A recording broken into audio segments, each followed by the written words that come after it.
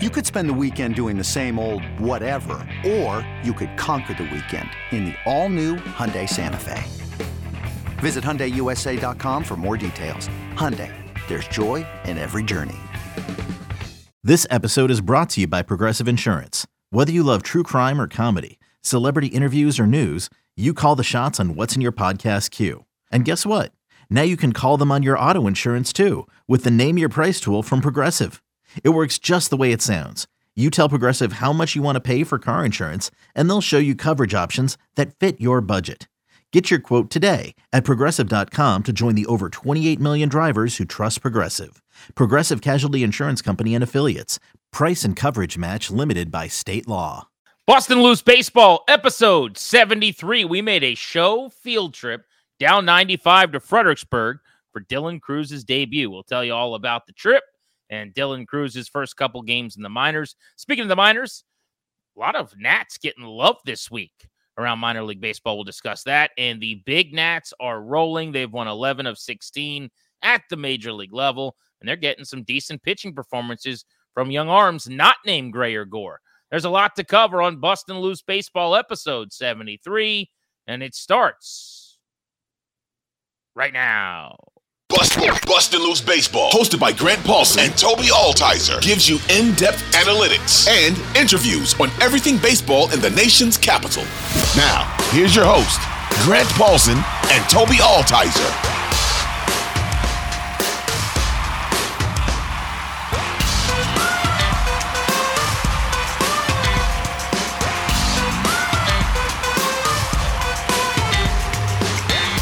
This is Boston Loose Baseball, episode 73. Grant Paulson, Toby Altizer. Let's start at the major league level, Toby, where the Nats have won 11 of 16. We're taping on Monday night. They got rained out, did not play the Phillies today, so they'll have a doubleheader tomorrow. But a sweep of the Cincinnati Reds, who have dropped 6 in a row at the time of taping, and the Nats now are on pace for 70 wins. If they could pull off a 70-win season in the middle of this rebuild where we were all bracing for the debacle of 100-plus losses this year, that would feel like a really big deal. Yeah, I mean, if this team can go for 70 wins, it doesn't make what I was saying last podcast sound all that crazy, where maybe they're calling some of these guys up next season.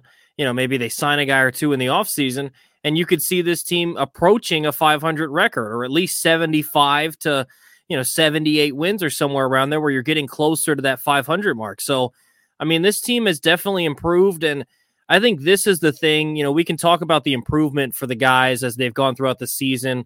I've talked about this a little bit when I've had the opportunity to host on 106.7, talking about, has this season been successful? And you talk about the development of the young guys. Obviously, that is the main focus. But if you just look at the team as a whole, the fact that they're competitive every single night and the fact that they battle every single night, I think is a huge step in the right direction from what you saw last season, where they weren't always competitive. You couldn't always feel good about watching them at night. It felt like a chore at times. Now, even if they're down late into a ball game and they haven't gotten anything going, you saw this in Cincinnati. They couldn't get anything going until the 6th inning, and all of a sudden they put it on and they win that game. So, that's kind of what I think you can take out of, specifically this stretch, but really this season as a whole, is these guys really battle, and that's a credit to Davey and this ball club for putting together a much better season this year than last. Yeah, that's well said. Let's just dive into the last few games here specifically. We don't need to break them down one by one, but I do want to call out Yohan Adon getting back to the major league level and throwing a really good game. Adon had 6 innings of 3-hit, 3-earned ball with 7 strikeouts. He was actually perfect in the first handful of innings of this game, and he throws a quality start, gives the ball to Machado and Weems. A reoccurring theme here, as you saw Finnegan hammer down the final inning of each of the last couple games. I mean, Machado, Weems, and Finnegan, I believe, pitched in all 3 games in the Red Series, and Davey was kind of going back to the well with what is now is a bullpen of Machado, who's back in the show and throwing harder and looks a lot better. Weems, who's mostly been outstanding since getting called up from Rochester, and Finnegan, who's having one of the great stretches of his career right now. And we'll talk about all 3 of those guys in a minute.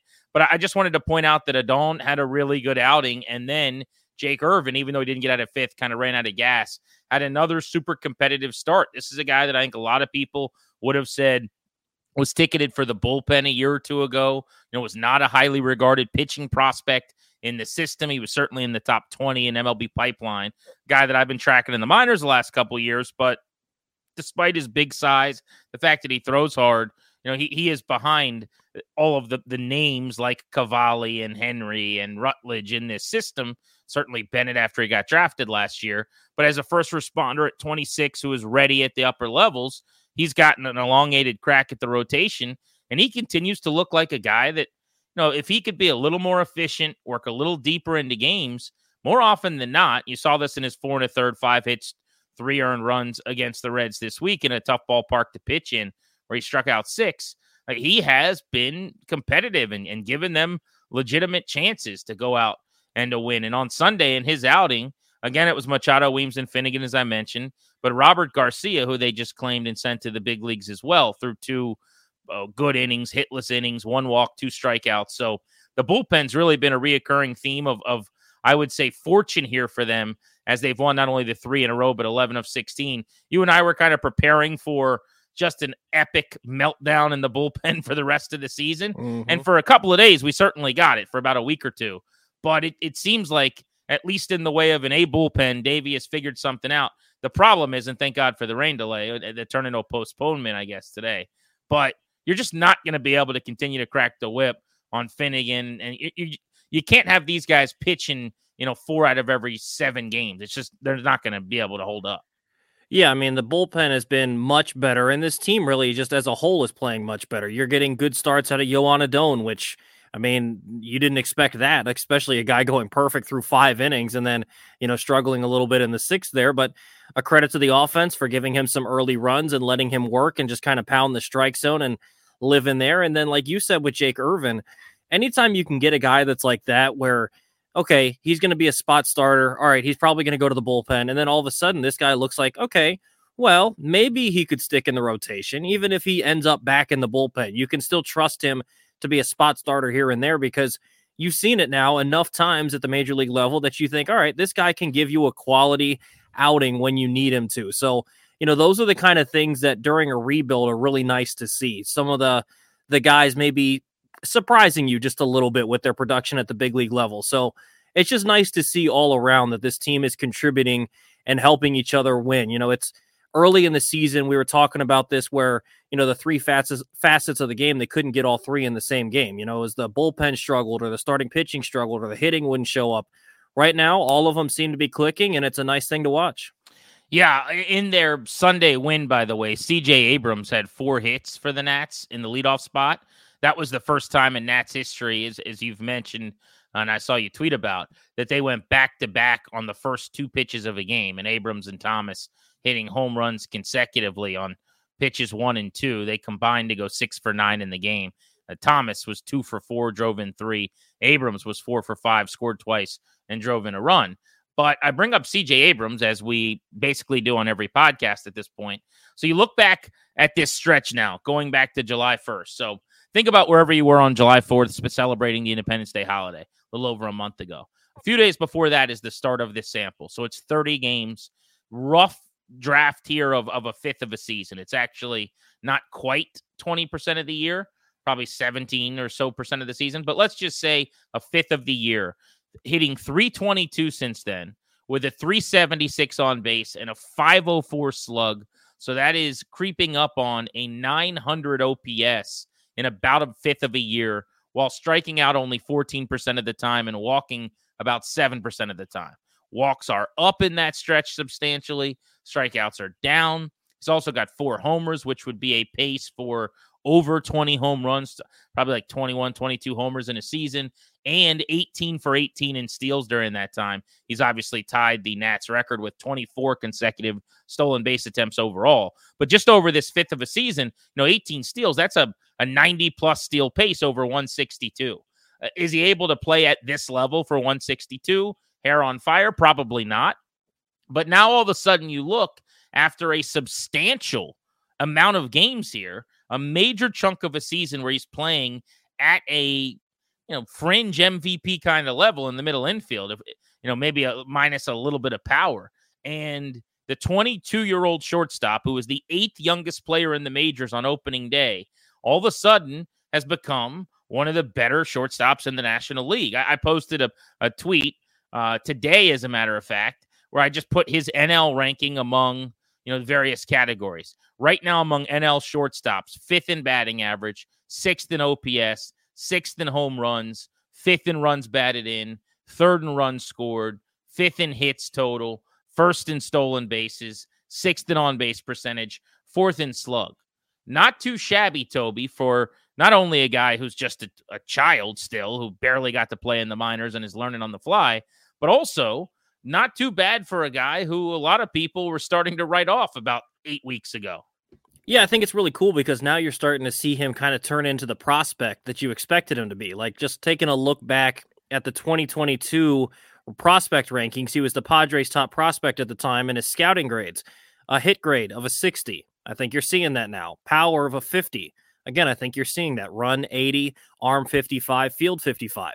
I think that sounds about right. I mean, that's kind of what you're seeing from CJ Abrams now, and that's not what you were seeing earlier in the season. And it's something we've talked about plenty on the pod. You've mentioned it a ton of times. This guy's so young, and so he's learning at the big league level. And sometimes, Grant, you know this from watching sports, it doesn't necessarily need to be baseball, but sometimes it just clicks.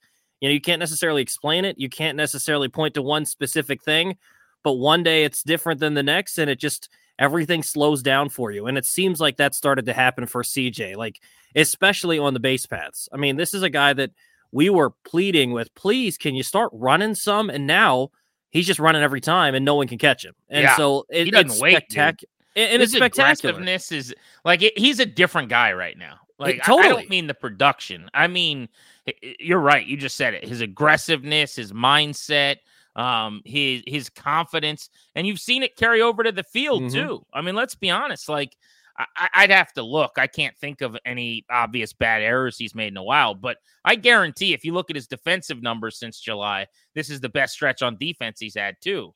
Like, he is a different guy right now. I hesitate to say that he's completely turned a corner because baseball is not linear like that, and good players have bad stretches that are in their 30s too. But like, I do think he's figured something out, or the game has slowed down. It just looks like he feels comfortable now. Yeah, it's just one of those things, and that's what's going to be interesting to watch the rest of the season. Does he have a week where he struggles, and can he bounce back? Those sort of things, we'll see. But right now, the way he's going, I love the way that he's just going out there and making the most he can while he's on this hot stretch. Like you said, he gets on base.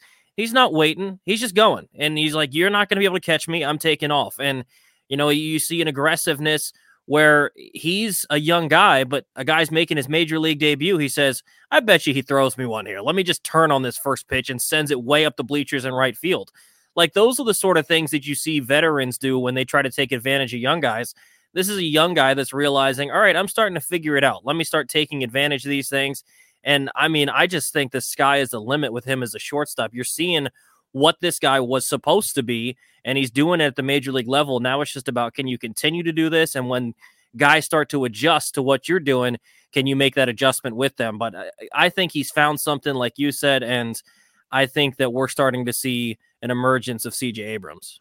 How about the renaissance of Lane Thomas in Cincinnati after he had a pretty tough July, right? His OPS in May was 930, and in June was 1014. And then over 26 games in July, it dipped to 632. For those of you guys that track the podcast pretty closely, you know that I've got a bet with one of our buddies, Ryan, and I believe it's 790 is the line of demarcation. This was pretty early in the year, maybe a month or two into the season. We made a bet.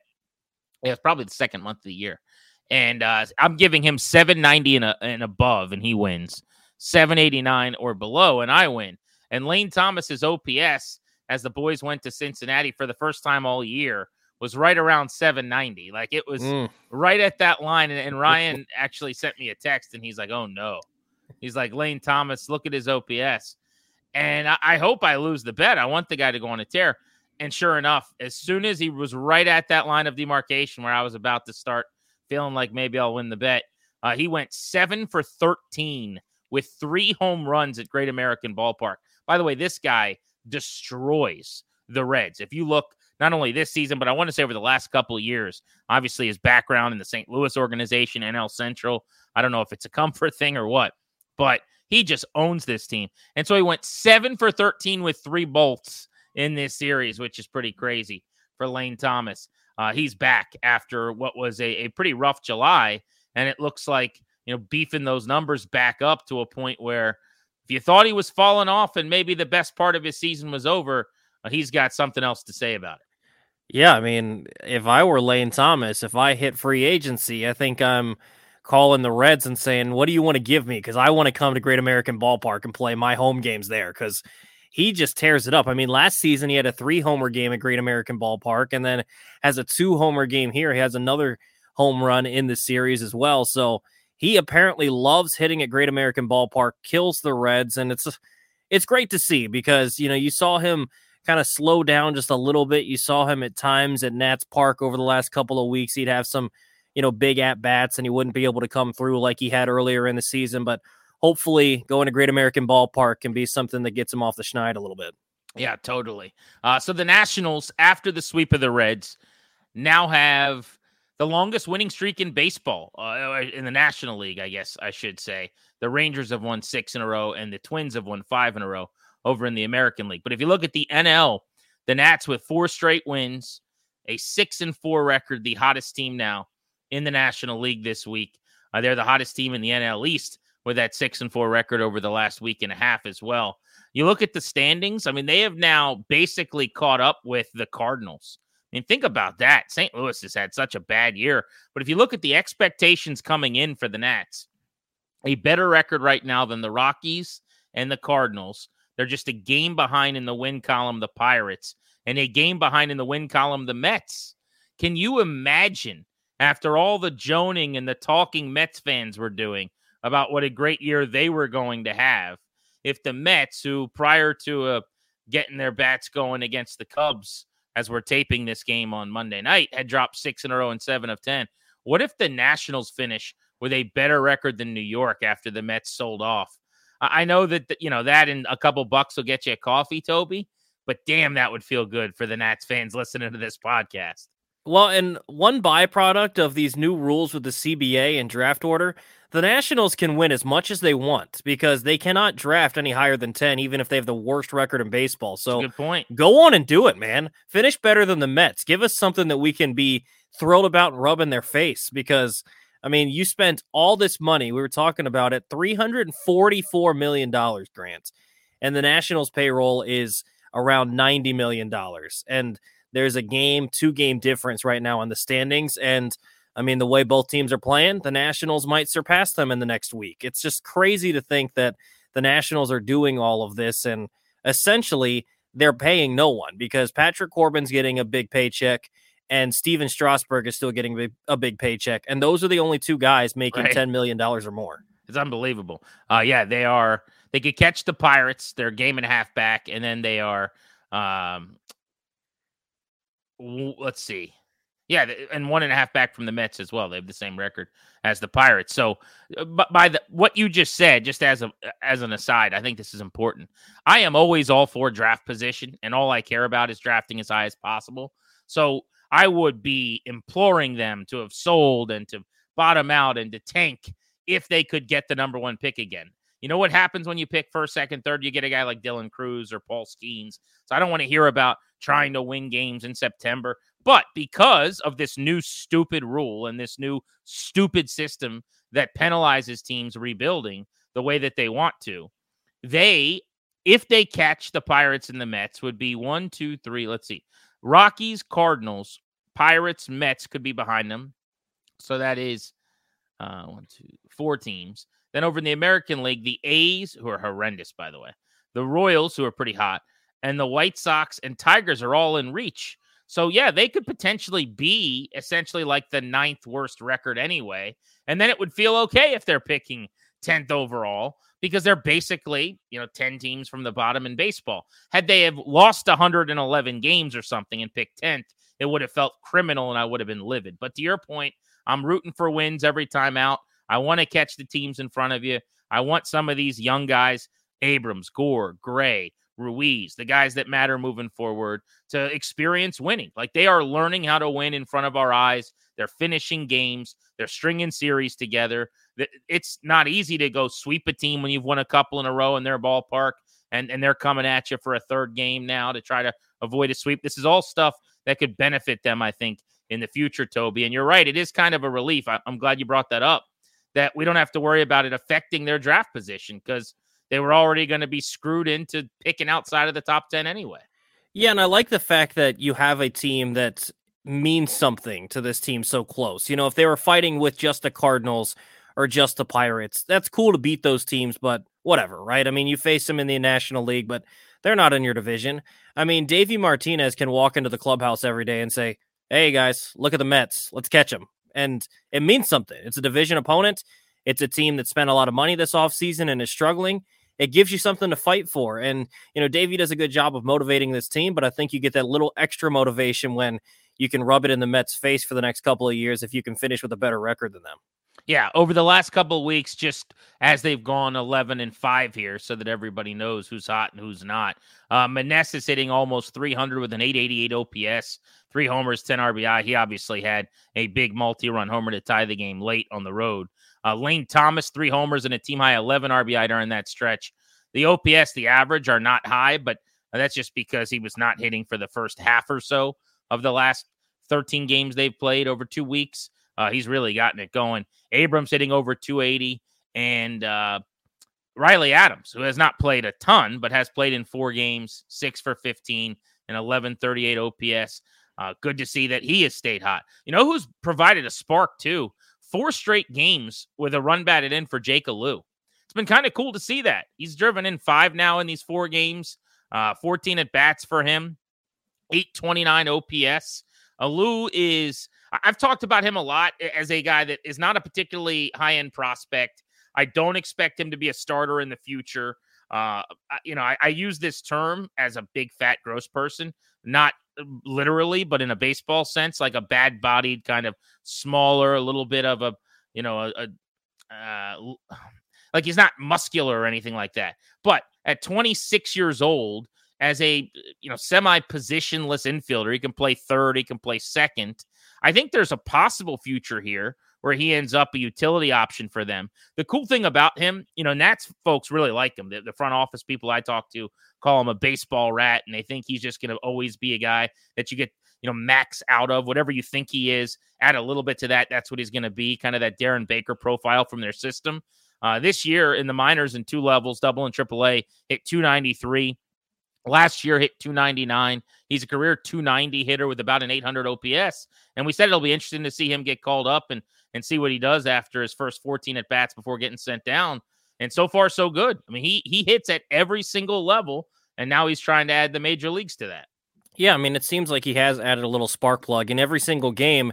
We talk about all the big things like CJ and Lane Thomas going deep, and then Jake Alou adds in another run. It's just kind of those quiet things that he's done. One thing I will say, they ended up postponing the game on Monday when we're recording this, but he wasn't in the lineup that was initially released. Davey, please don't do that. Leave him in the lineup every single day unless he needs a day off. I don't care if he's playing second. I don't care if he's playing third. I mean, with Luis Garcia being in the minors right now, I don't need to see Michael Chavis. I don't need to see Ildemaro Vargas. I want to see Jake Alou as much as possible. So, I'd like to see him continue to get at-bats and see what you got. Yeah, I think that's a good point. I mean, I'm not going to sit here and scream online loudly. I just don't think anything really matters with this team that much other than a handful of guys. To be honest, it's not that I'm not invested or passionate. I'm watching every pitch. I'm all in. I'm living and dying with the results. But in other words, there's like a handful of guys that really matter a lot, I think, moving forward. So unless it involves them, and that's Abrams and Gore and Gray and Ruiz, and you guys know the list, I'm not going to get overly angry. But to your point, come on, Davey, figure this out. Get on board here, okay? I mean, it's August 7th. Ildemaro Vargas is Ildemaro Vargas, and Michael Chavis is Michael Chavis. Now, if the guy's played 15 days in a row and his groin's barking, I get it, okay? No problem. But unless he came to you and said he's banged up, he's been in the big leagues for 3 hours. It's okay if you string some at-bats together here and you continue to get him some work. We could talk about Luis Garcia in just a second. Speaking of guys who got called up, though, about when Alou did. Blake Rutherford's first 7 at-bats, it hasn't gone that well. 0 for 7 with 4 strikeouts. It's very early. I'm not making any major decisions or deciding anything big picture on him. But, if you were looking for that storybook first few games where he gets bumped up and has a big hit and, his family's there after many, many years, I think dating back to like maybe 6-7 seasons in the minors now as a 26-year-old drafted in the first round. And in his first game, he has the big moment. It didn't happen. Now we're still waiting for him to kind of flash. Yeah, I mean, he's hit all year long. So I think you just got to get him the at-bats. It's 7 in, so we'll see. But like I mentioned on the last podcast, I like the fact that they're going to try to put him in good spots where he's facing almost exclusively right-handed pitchers, being a left-handed batter, where he's going to platoon with Stone Garrett. So I like that they're going to try to put him in the best spots possible, and I'm sure at some point he's going to get that first career major league hit, and I think he'll get it going like he has on the minors all year long. All right, anything else, excuse me, we need to hit at the major league level? Maybe just a quick acknowledgement, as I mentioned, about the bullpen, how good they've been. I mean, Kyle Finnegan has been dynamite. 8 games over this stretch here in the last 2 weeks without giving up a run. 7 punchies in 7 innings with a 130 average against. More surprising maybe is Machado, who's got 9 Ks in 6 2/3. Weems called up from the minors, 8 games pitched in the last 2 weeks. He's got 8 shutout with 10 strikeouts and a 200 average against. So those 3 guys have all shoved. Ferrer's been fine. He's been hit a little bit, but the ERA is in the 4s. Pretty much that's the list. Joe LaSorsa doesn't throw very often, but has been good when they used him. But I just think that Finnegan is really putting together a stretch here that is a long time coming. They've really supported him and thought highly of him for a long time, and this is the best he's ever been as he's approaching 50 games now. He's striking out about a batter per inning. His average against last year was 220. This year it's 230. His whip was 1.14. He's repeating that, and he's got the lowest ERA of his career at this point. Yeah, I mean, Kyle Finnegan, I've talked about this before with the bullpen, where I kind of think that none of these guys can necessarily help you going forward. We're talking about this, at the trade deadline. I was saying I don't know that I see these guys as being set up guys or closers on a competitive ball club. I don't know, man. What I've seen of Kyle Finnegan the last couple of months. So looking at his ERA from month to month, April and March, a 7.20, May, a 3, June, 0.79, July, 1.54, and August hasn't given up a run. These last 3 months, this guy looks like a guy that could really help you out on a winning ball club. So, I mean, just continue to hope that he can show some consistency and, maybe you get Hunter Harvey back and he can kind of build off that as well. So we'll see. But Kyle Finnegan is really looking like a guy that maybe, long-term he can be something for this ball club out of the bullpen. You know what I do want to talk about maybe next pod? We should put a pin in this and remember to come back to it. But I want to talk about Rizzo and Davey in the future because this rebuild's gone so well for Mike Rizzo. I have a hard time believing he wouldn't be around if he wants to be. Now, he might want to get on the first plane out of here because they don't spend money and he's kind of over it. And maybe he's got another better option. I know a few years ago, I believe he had a chance to go to the LA Angels and at that time was still very interested in being in Washington with the Nationals.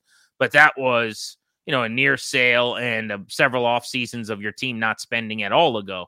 So I'm not sure how he feels at this point. But I'm more interested maybe in the Davey part of it, where I don't know that you can do better than Mike Rizzo on the open market, bringing in a GM in the middle of a sale with an owner that doesn't sell. I think Rizzo's really good, big picture. I'm not sure if they want to go in a different direction than Davey, and maybe those two guys are just linked where Rizzo would ride with Davey. But in other words, I view Rizzo as really, really good at what he does. I think Davey is pretty average at what he does. That said, Davey has done a hell of a job this year. I mean, this team, as you said, plays really hard for him. Shades of kind of that 2019 group that really bought into everything that he preached. They don't win the World Series without him in 19, so I'm not knocking Davey. I think Davey, he hung a banner. I mean, he was outstanding in that World Series run. That flag will fly forever. He deserves an immense amount of credit. I just think, from a big picture standpoint, if you're asking me who's better at their job, Rizzo as a GM or Davey as a manager, I would say Rizzo. But I don't know if they're linked together or, I mean, you have a quick thought on that? And it is something, again, I want to get into in more detail in the future. Yeah, with Rizzo, I don't think there's any way you could, if you're trying to run a ball club effectively, that you could move on from Mike Rizzo. I think that he's shown you so much in his ability to trade. Now, maybe some of his drafts have left a little bit to be desired, so maybe there. But I think that Rizzo is a fantastic general manager. In terms of Davey Martinez, he's such a great guy, and I think he does such a good job with the clubhouse. It's kind of hard to move on when all the guys are going to be so attached to him. But, I mean, Grant, the hard part is how many times do we come on here or we're talking off air, we're texting, why is Davey doing this? And it's not even necessarily this year. It's just in his time as manager, there are so many times where his in-game managerial decisions are so questionable. It's so hard. But at the same point, like, Davey's such a likable guy, and the guys all love playing for him, and he's done such a fantastic job with motivating the guys and helping develop them this year. You know, it's a catch-22. Yeah, I mean, if you take a few months in 19 away, the results have just not been good. I mean, they just are what they are. From 50 games into the end of the 19 season, take that out of the equation, it's pretty awful. Now, that's not fair either, I'll readily admit, because that's his best part of his career, and you can't just say, well, take the two best games this quarterback's ever had away, and he doesn't have as good a career. Well, no kidding. So it's a larger conversation, as I said. I just wanted to kind of bring it up and say it's something I want to address on the pod here in the future, and maybe you guys can get with us on Twitter. I'm at Grant H. Paulson. Toby, give out your Twitter handle. At Toby_Altizer, TOBI_ALTIZER. And we can try to kind of create and start that conversation there, and we'll carry it over this week into the next pod. eBay Motors is here for the ride. Remember when you first saw the potential? And then through some elbow grease, fresh installs, and a whole lot of love, you transformed 100,000 miles and a body full of rust into a drive that's all your own. Look to your left. Look to your right. It's official. No one's got a ride like this. There's nothing else that sounds like, feels like, or looks like the set of wheels in your garage. With over 122 million parts, you can make sure your number one ride or die stays running smoothly, so there's no limit to how far you can take it. Brake kits, turbochargers, engines, exhaust kits, roof racks, LED headlights, bumpers, whatever your baby needs, eBay Motors has it. And with eBay Guaranteed Fit, it's guaranteed to fit your ride the first time, every time, or your money back. Plus, at these prices, well, you're burning rubber, not cash. Keep your ride or die alive at ebaymotors.com. Eligible items only. Exclusions apply. When you need mealtime inspiration, it's worth shopping Kroger, where you'll find over 30,000 mouth-watering choices that excite your inner foodie. And no matter what tasty choice you make, you'll enjoy our everyday low prices, plus extra ways to save, like digital coupons worth over $600 each week. You can also save up to $1 off per gallon at the pump with fuel points. More savings and more inspiring flavors make shopping Kroger worth it every time. Kroger, fresh for everyone. Fuel restrictions apply. Long gone. All right, you mentioned the minor leagues and the prospects. So your boys went on a field trip. Why don't we start with that? We should tag in producer Darius here. He should join the fracas because he actually rode down 95 in the car with me and my two little kids to go to the Fred Nats game, to go see Dylan Cruz's debut. And I got to tell you, we had ourselves a good time. Toby made it out. Now, you were on air. You had to drive separate, so we didn't get to carpool. You didn't get to sit in between the car seats and hang out with my kids. But you had not been to the Fred Nats ballpark, the A-ball affiliate, which is gorgeous there in Central Park in Fredericksburg, Virginia. What'd you think? It's a fantastic ballpark, man. It was so much fun to watch the game, and it's an enjoyable atmosphere. So I haven't been a guy that's gone to tons of minor league games. So I've been to plenty of major league games, but I think maybe only a handful, maybe 6 or 7 now that I've gone to a couple this season, but I haven't been to a whole lot of minor league ballparks. But I mean, just from the couple I've been to and just knowing what the general idea is for a minor league ballpark, there's not many better than what you're going to get in Fredericksburg. Like, that place is fantastic to watch a game. And it was awesome to get down there and see Dylan Cruz and the boys. And a little bit disappointing. We went down there on Saturday, Grant, and saw an 0 for 5, which I'm going to blame you for, considering he came up with 2 at-bats late in the game, and you decided that you don't believe in jinxes, and you said that he hasn't had a game where he didn't get on base this year, this calendar year, and what do you know? He doesn't get on base. But it was fantastic to get down there with the guys and watch that game. And I tell you what, one thing, Grant, before we get into some more Dylan Cruz, one guy that stands out to me, he won Minor League Player of the Week in the Carolina League. I think he deserves some credit for that. Andrew Pinckney looks like a guy that maybe they can, we've heard Nationals people get pretty excited about this guy. Maybe they found a little bit of something there. Yeah, I want to get into him. We could talk about Yo-Yo Morales and some of the other things that happened in the minor leagues. Trey Lipscomb's just on a freaking tear right now. So we'll get into all that in a second. But let's stick with Cruz for a moment. So first of all, I did not jinx him, as Toby knows, and everybody knows. Jinxes are not real, okay? I do not affect the ball game as I am sitting in the stands as a portly fella eating some ice cream with my cheering. All right? I do not affect the ball game. Everybody knows it. If there's a no-hitter going on, we should all scream, there's a no-hitter going on. There's a perfect game. You should pick up the phone and call someone and say, there's a perfect game intact, because you can't affect the game. Everybody knows that. I kid. All right. But yes, you're right. I did say, hey, he has never gotten through a game since the start of the baseball season in February without getting on base. And then he lined out on a rocket to the first baseman. And then when I said it again, his final time in the 10th inning, he struck out kind of swinging from his shoes. So he was 0 for 5 when we were there. We picked the wrong one to go to. We went to the debut, of course, the next day. And we called this, by the way. We were sitting there, and I said, he's going to hit a bolt in his first at-bat tomorrow. And we all kind of chuckled. We're like, probably. Sure enough, first AB on Sunday afternoon, hits a ball out to the farthest part of the park. Gorgeous swing, 105 miles per hour off the bat, 414 feet. Just crushed it. He ended up going 0 for 4 the rest of the game. I did make some loud contact on Sunday as well. So he's 1 for 10. He could easily be 4 for 10, 5 for 10, based on the process and the contact. And real quick, Grant, we got robbed of the perfect situation for a debut for a draft pick like Dylan Cruz. So 9th inning rolls around. We know Dylan Cruz is going to get an at-bat in the 9th because he's leading off the 9th inning. They're down 7-0, so we assume his first at-bat in the 9th inning is the last one. So he ends up getting out. Okay, he's going to end the night 0 for 4. Bunch of things happen. They're throwing the ball around, the Red Sox affiliate is. They can't get anyone out. They're walking dudes. It's 7-3. Bases are loaded, 2 outs, and I believe it was Armando Cruz hits a grand slam to tie the game 7-7. So he's the 8-hole hitter. Dylan Cruz is batting second. 9-hole hitter gets up. He hits a single.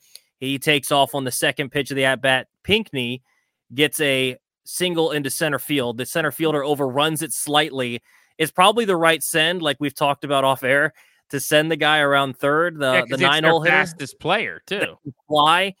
He sends him and gets thrown out at the plate. But we were robbed, Grant, of a first and third, 2 outs, bottom of the 9th, game tied. Yeah. Dylan Cruz at bat. Well, I was just screaming, and I wish I remember who the third base coach was. I probably will, look it up and be like, oh yeah, it's that guy. But I was like, come on, have a little feel for the moment here. There's 5,600 people here tonight. But by the way, none of them have gone home because they all thought Cruz was going to hit again in the 9th inning. And lo and behold, they're down 7-0 going to the 9th. Normally, there's no one left at the ballpark, but everyone came to see Cruz. He hasn't gotten a hit. He's batting again in the inning, so everyone stayed. And then they go on this rally, as you said, and they tie the game at 7-7. Craziest comeback I've ever seen in my life in person. The only one better I can remember watching on TV in organizational history was the comeback against the Mets. Was that like 9 runs or whatever that was?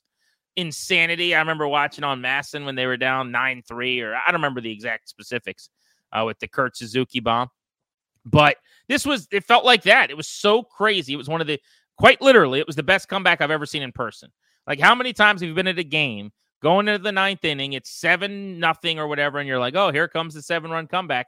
And it wasn't even like homers and doubles. It was like errors and a couple of walks and some bloop shots, and now they're in slam range. And as you said, a 160-pound infielder who had homered twice all year barrels a ball, just drops the head on it, and kills it over the outfield fence for a grand slam.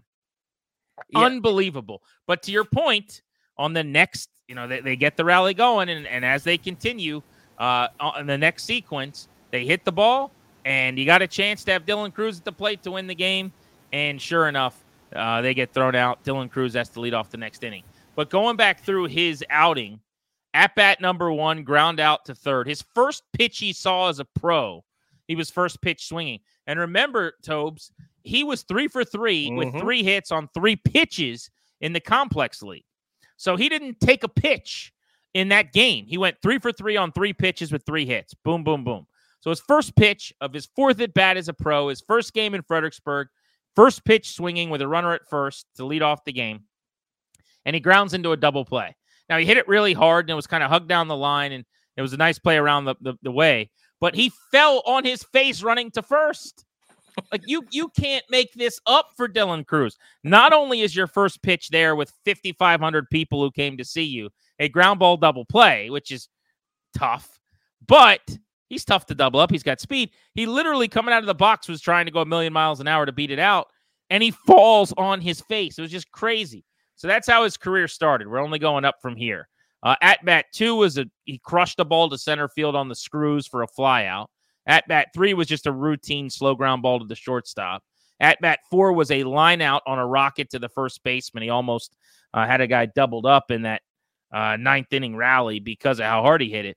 And then at-bat 5 was the swinging strikeout in the 10th inning that I had mentioned. So we saw him go 0 for 5, and we missed the home run the next day. And while you blame me for the jinx, I blame Darius Dameron, who is back with us. We have located Darius. I was trying to bring you in because you made the road trip down 95 with me and the kids, Darius. I apologize. I stepped away to use the restroom. I come back to just asking where I was. I apologize, but yeah, we made the trip to Fredericksburg. I rode out to your house and then jumped in the Paulson mobile with you and the kids and Ryan. Ryan sat in the middle seat to tend to the kids. They were asking lots of questions. They were excited. They couldn't wait to see Gus. Their guy is Gus, I mean, man. Their excitement had for Gus. Their excitement for Gus had me excited to meet Gus because this is my first time meeting him. So, the trip was a blast, first of all. The ballpark was incredible. Yeah, we were talking about it. What do you think? I think it's as good an A-ball ballpark as you're going to find. Yeah, I've only been to a few. I've been to the Frederick Keys Park back when they existed. I don't think Harry Grove can't touch it. Harry Grove can't touch it. I've been there. I've been to Bowie Bay Sox Stadium. I live about 10 minutes away from there. That park was miniature Nats Park, and it was really, really cool. Really cool scene. It was really cool to see how the fans packed it out as well. But yeah, the trip was awesome. Yes, it was an 0 for 5. I walked away. Not, I wasn't thrilled. I mean, I wanted to see more, but I was whelmed. He hit the ball hard a couple times. I love his aggressiveness in the strike zone as well. So that was good to see. But the next day, we got what we wanted, right? You got exactly what you wanted. Exactly. I mean, and by the way, there were 50, I think I said 5,600, I think was the number. The number 2 attended game in Fredericksburg's ballpark in history. It's the 3rd year there. They had a Strasburg rehab a couple years ago. They got 58, I think it was, someone told me. So they basically were within a couple hundred seats. And this was as of an hour before the game. So for all I know, based on walk-ups, they might have surpassed it. But number 2 at the time, all time in that ballpark. So people were giddy to see Dylan Cruz. I wore my LSU T-shirt, and everyone was like, there were so many people there wearing LSU gear, and I was just walking around going, "Go Tigers! Go Tigers! Go Tigers!" So it was a good time. And I ate some ice cream. And real quick, to wrap up my comments about Cruz getting robbed of that opportunity at the end, he goes from having the opportunity to do that and be a guy that can walk it off in his debut to being down 4 after they gave up a grand slam in the 10th. So I don't even blame him for striking out in the 10th. He's like, I had the opportunity to be the hero in my debut. Instead, I'm a guy that's just like leading off an inning that we all know you're going to lose anyway. So, it is what it is. But, like you said, the next day was the epitome of you hang it, we bang it. And he just got on top of that ball and drove it. What was it, like 105 off the bat, 416, dead center. There was a guy that put a video up on Twitter or X, I guess, of him watching it in the outfield, and you could just see that it was just a rocket, a laser out to center field. So we're going to see a lot of Cruz missiles in the next couple of years. I'm excited about it. Yeah, it's going to be fun. He also stole a base in his next at bat. when he got aboard as well, right after hitting the home run. So showed off some of the tools. And I mean, despite, of course we were all there to see Dylan Cruz, but we got to see the other draft picks as well. And I thought that was really cool, especially seeing a guy like Yohandy Morales firing that cannon across the diamond from third to first multiple times throughout the game. Marcus Brown, who else did we? Of course, Andrew Pinckney. I thought it was awesome just to be able to see a lot of our very most recent draft picks show off some of their skills right in front of us. Bang, zoom. Yeah, so Toby, you mentioned you want to get into those guys, so that's a good transition and a good point by Darius. So let's start with Morales. He made two spectacular defensive plays. Mm-hmm. The first was kind of a lunging, diving, Zimmerman-esque, like going toward the line, hopping up, making the long throw. Beautiful play by the giant third baseman, and it'll take you back how big he is, 6'4", 225. He has the look more of like a corner outfielder or a first baseman, but he obviously moves really well and can play the third base spot. And then we saw later in the game, there was a rocket hit at him on a hop, and he made a really nice play to stab it. And in one motion, kind of moves forward. There was a guy at third coming back to the bag because he knew he'd be thrown out if he went home. And as he's coming back to the bag, Yo-Yo Morales reaches out with the glove and literally just like slaps him across the head with the glove as he's coming back to the bag. And then almost like an Under Armour, like a, Chad Bradford from the Rays back in the day, just kind of flips the ball all the way across the infield with some juice. He made two really nice defensive plays, swung the bat, had a good at bat, drew a walk in that 7-run ninth inning as well. He's 9 for his first 27 as a pro. He's really hit well in Fredericksburg, driven in 7 runs. He's already got a couple of doubles. I think he's got 3 doubles and a triple in 8 games as a pro. So he's slugging high. The OPS to start in a very small sample is 940. But, the question's going to be swing and miss. Can he make contact? Is he going to get the ball barreled? Is he going to avoid striking out? Because if he is, he's going to be a pretty good baseball player. He's going to hit for a ton of power. And I don't take a lot out of results through 8 games. But, like, one of two things could happen. Either he's going to be swinging and missing and striking out, or he's not. And we've said a few times, like, the SEC level is at the very minimum on par with Fredericksburg. I would say it's better than that. It's probably more on par with, like, Wilmington at A+. He's not in the SEC, though. He was an ACC guy at Miami. Not quite the same level of competition as what Gavin Dugas or Dylan Cruz or even Andrew Pinckney at Alabama maybe faced. And so he's handled his own really well. I'm fired up to see it. Yeah, I mean, I think we didn't get a chance to really see him show off his skills at the plate, but like you said, with the glove there on Saturday, very obvious that he could play third base if you need him to. He can stick over there. We'll see, him and Brady House now being the top third baseman in the organization, but just the spectacular plays to get over there deep in the hole, into the foul territory, almost Arenado-esque, going over there, getting a ball and then ripping it across the diamond. And you mentioned that double play. Those are the sorts of plays that you can't really teach, come up, field the ball, tag the guy, throw it across the diamond, those sort of things, fun to watch. And like you said, his size is very noticeable. He's not your average corner infielder. Like, seeing him, you immediately think of a corner outfield spot for a guy that hits for a lot of power and probably doesn't move real well, but for his size, he can get around. So I'm interested to see how exactly he develops, but I mean, it's pretty obvious we didn't get to see the bat do too much. But, I mean, you can just tell by his size. That dude's got a lot of pop. Yeah, and that's why he was supposed to have gone in the first round. Remember, it's not like he's some random guy no one had heard of going into the draft. I mean, just to give you a comp, or not a comp, but, my own anecdote. When I was prepping for our first-round draft coverage on MLB Network Radio, he was ranked number 20 overall in the top 100 and eventually the top 250 that MLB Pipeline put out. And so when I was doing my hitters, he was like the 5th guy that I put together a preview for, expecting somewhere in the middle of the first round that I would have to go to my notes and pull them up and talk about Yo-Yo. And it ended up that he didn't get picked till 40 when the Nats were on the clock with their second selection. And I think a lot of people were stunned that he was there. He's got good bloodlines. He's son of a former Cuban national team member, Andy Morales, who actually played in the Yankees and Red Sox systems. He was, it's a long track record of success where he was one of the better players in high school at Florida, as a prep player, a couple of years with Team USA early on in his high school career, and then big time numbers at Miami. But there is some concern, I suppose, about the swing and miss, which maybe hindered him. Let's talk Andrew Pinckney then, who is the 22-year-old from Alabama. He's really interesting. So he was not nearly as regarded a prospect. He was ranked 216 in that same top 250 from Pipeline, where Morales was 20. Pinckney is very athletic and toolsy, though.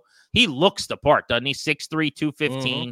He ended up going 102 overall in the 4th round by the Nats. I think maybe a little early than people may have expected. But they really liked him and were high on some of the tools.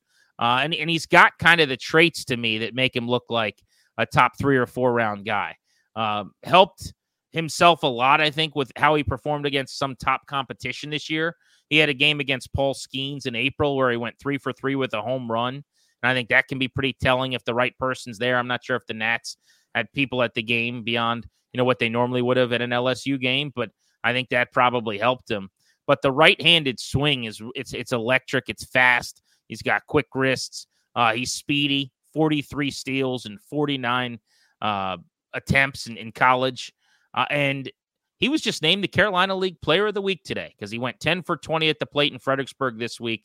He's actually 12 for his first 24 offensively in the minor leagues.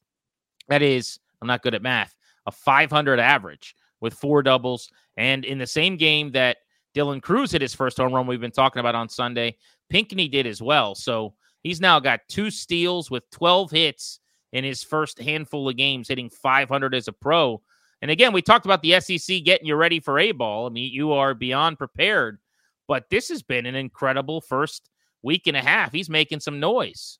Yeah, and we'll see what, when he gets moved up and see how he does when he faces some more elite pitching. But, I think this just shows that with the SEC preparing you, I think, like you said, it's maybe more on par with an A-plus ball. He's obviously tearing it up in A-ball.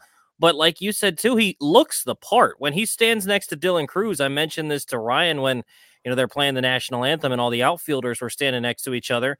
He's well over Dylan Cruz. Like, he's much taller. He's much bigger. Not to say that Dylan Cruz is small, but Andrew Pinckney's a big guy. And so he's got a little bit of everything, and who knows what exactly he can become. But just early returns and watching him in Fredericksburg, puts together good at-bats, doesn't try to do too much. He's obviously got a homer swing like you saw on Sunday, but in the game we saw on Saturday, just line drives up the middle, taking the pitches where they're pitched. And I really like, what he's shown so far. Obviously, how can you not, a guy hitting 500? So we'll see. I mean, I think that he's got the tools. I don't know that his ceiling's all that high because, this is a guy that wasn't the most highly regarded, but I think that he's got everything you need to maybe be a utility guy in the outfield, a 4th outfield type.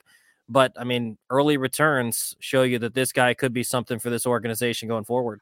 Yeah. All right. Let's talk about another guy that got some accolades in the minors for the Nats this past week, and that would be Trey Lipscomb, who was on the MLB Pipeline hot sheet.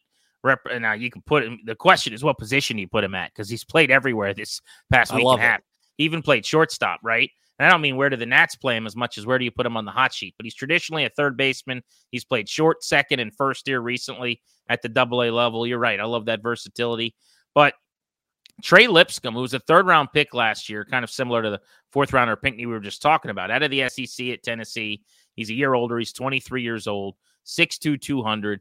I mean, he has really hit the ball since being drafted in this organization, but he's been bumped up here 10 games now at AA. He's got hits in 8 of them. And in fact, I was just looking this up. In his last 9 games, he's got double-digit hits 7 times. Not double-digit. That'd be impressive. As Kenny Mayne would say, that would be a record. He's got multiple hits is what I meant to say. 2 or more hits in 7 of those 9 games. So just rapid fire. 2 for 5, 2 for 5, 0 for 3, 2 for 4, 4 for 5, 3 for 4, 4 for 5, 0 for 4, 3 for 5. So in his last 5 games, he has 4, 3, 4, and 3 hits. 4 of those 5 games, at least 3 hits at AA, just having gotten there. That's nuts.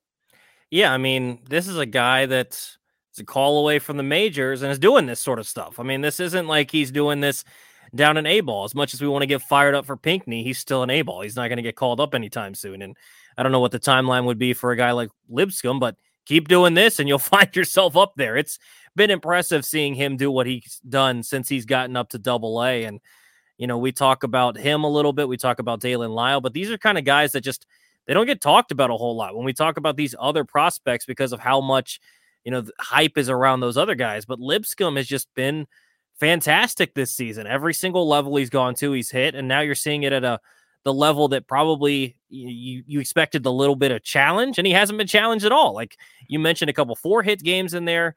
It's been fantastic to see what he can do, and hopefully he can continue doing it, because I think the Nationals could use a guy that can play all 4 infield positions. His thing might be, we'll see about what happens with Luis Garcia, him being a right-handed bat. Maybe they could look there. There's no clear first base prospect in the organization. And if he can play first base, he could find himself a spot pretty quickly. Yeah, you're probably right. I mean, look, in a best case scenario, if everything were to work out perfectly, maybe Morales kicks over and can play first and Lipscomb plays second in the event that Garcia doesn't figure it out. If Garcia ends up being a really good second baseman, maybe you could move Lipscomb to, a corner outfield, or have him play all over the place and get regular at bats and have him DH some if need be. I mean, they'll figure it out. The fact is, all these guys aren't going to end up being major leaguers, let alone really good ones. So we could sit here and say House at third, Abrams at short, Garcia at second. We'll see. A couple of them are going to end up being good major leaguers. A couple of them may never even get there, and a couple of them will get there and disappoint, based on the numbers. But you just love the quiet progress of some of the guys in this system. Lipscomb last year hit 300 with a 719 ops in 23 games at Fredericksburg after getting drafted. This year, he started at A+ ball and was okay, didn't really light it up. And then they moved him to AA, and he's been unbelievable. This is why I always say, by the way, I've had some people hit me up on Twitter and ask me, like, why do you want that guy moved out of Wilmington? He's not killing the ball, or he's not dominating. And my point is, how difficult an affiliate is for a hitter matters too. I don't want their hitters being in Wilmington that long. He hit 250 and had an OPS in the mid 700s at Wilmington. Like that, I'm impressed enough by that, right? That's fine. Show me that you can handle the everyday element of making adjustments and figure some things out, and let's keep it moving. Now in AA, a more hitter-friendly home ballpark and league, 333 average, 860 ops in 46 games. He's going to strike out. Like, that's definitely a thing. He's got 76 strikeouts this year and just 20 walks. But if more power comes, instead of just being a doubles guy and it becomes, 20 to 24 homers or something, I think he's probably 50 hit, 50 power guy.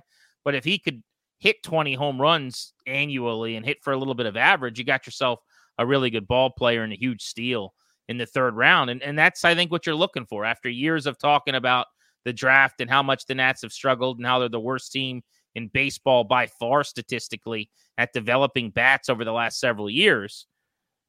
Now, all of a sudden, you look at it and you go, okay, well, maybe Lipscomb becomes something. Brady House looks like he's on his way. Perhaps, Dylan Cruz is going to be a stud, but perhaps you got another guy, whether it's Morales or Pinckney in that draft as well. So you can hope a little bit on that. And it just takes a couple of guys to change that whole narrative. You have a couple guys come up and tear the cover off the ball once they get to the majors. All of a sudden, your stats look better in that, piece that Baseball America put together. The Nationals haven't had any guys do that. So obviously all their stats look terrible, but seeing multiple guys, Grant, now that you can talk about this, you're going through, and we've talked about 4 and 5 and 6 guys in the majors that are having good weeks, having good seasons overall. That's something that hasn't been the case for the Nationals. So things are trending up. Real quick, I did want to update on Luis Garcia. We talked about the demotion on the last pod. The 23-year-old left-handed hitting second baseman is at AAA Rochester. He is 6 for his first 18 in the minor league, so hitting a cool 333 this week after being sent down 4 singles and a couple of doubles. So you want him to do some damage and drive the baseball. But you said this, and it kind of made me chuckle because it's so true. Like, he's always hit in the minors. I mean, it's never really been an issue. So I don't know, if the results are the most important thing to look at, or the things that we're not going to be able to track, which is whatever was annoying them about his process needs to improve. And we'll see when they deem that is the case. Final thoughts for you, Toby, before we get out of here. Yeah, I mean, just it's an encouraging sign to see the big league ball club playing so well, and then to look down on the farm and guys are producing there all around. So, Just looking at the Nationals coming into this season, there were a lot of question marks about the future, and it needed to be CJ Abrams answering the bell, Mackenzie Gore, Josiah Gray, the guys in the minors.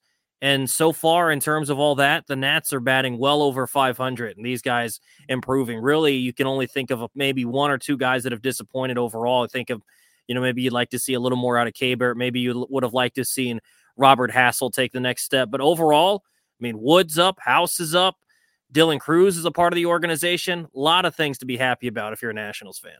We got a couple of comments that I do want to read on the next pod, but if you want to get your shout out, if you want to be one of the comments we're reading, you could drop a question there as well, and we'll answer it for you. We will be doing that later this week on Bustin' Loose Baseball. For producer Darius, who you heard from earlier in this podcast, and Toby Altizer, I'm Grant Paulson saying so long and thanks very much. Until we speak again this week, enjoy Nats baseball.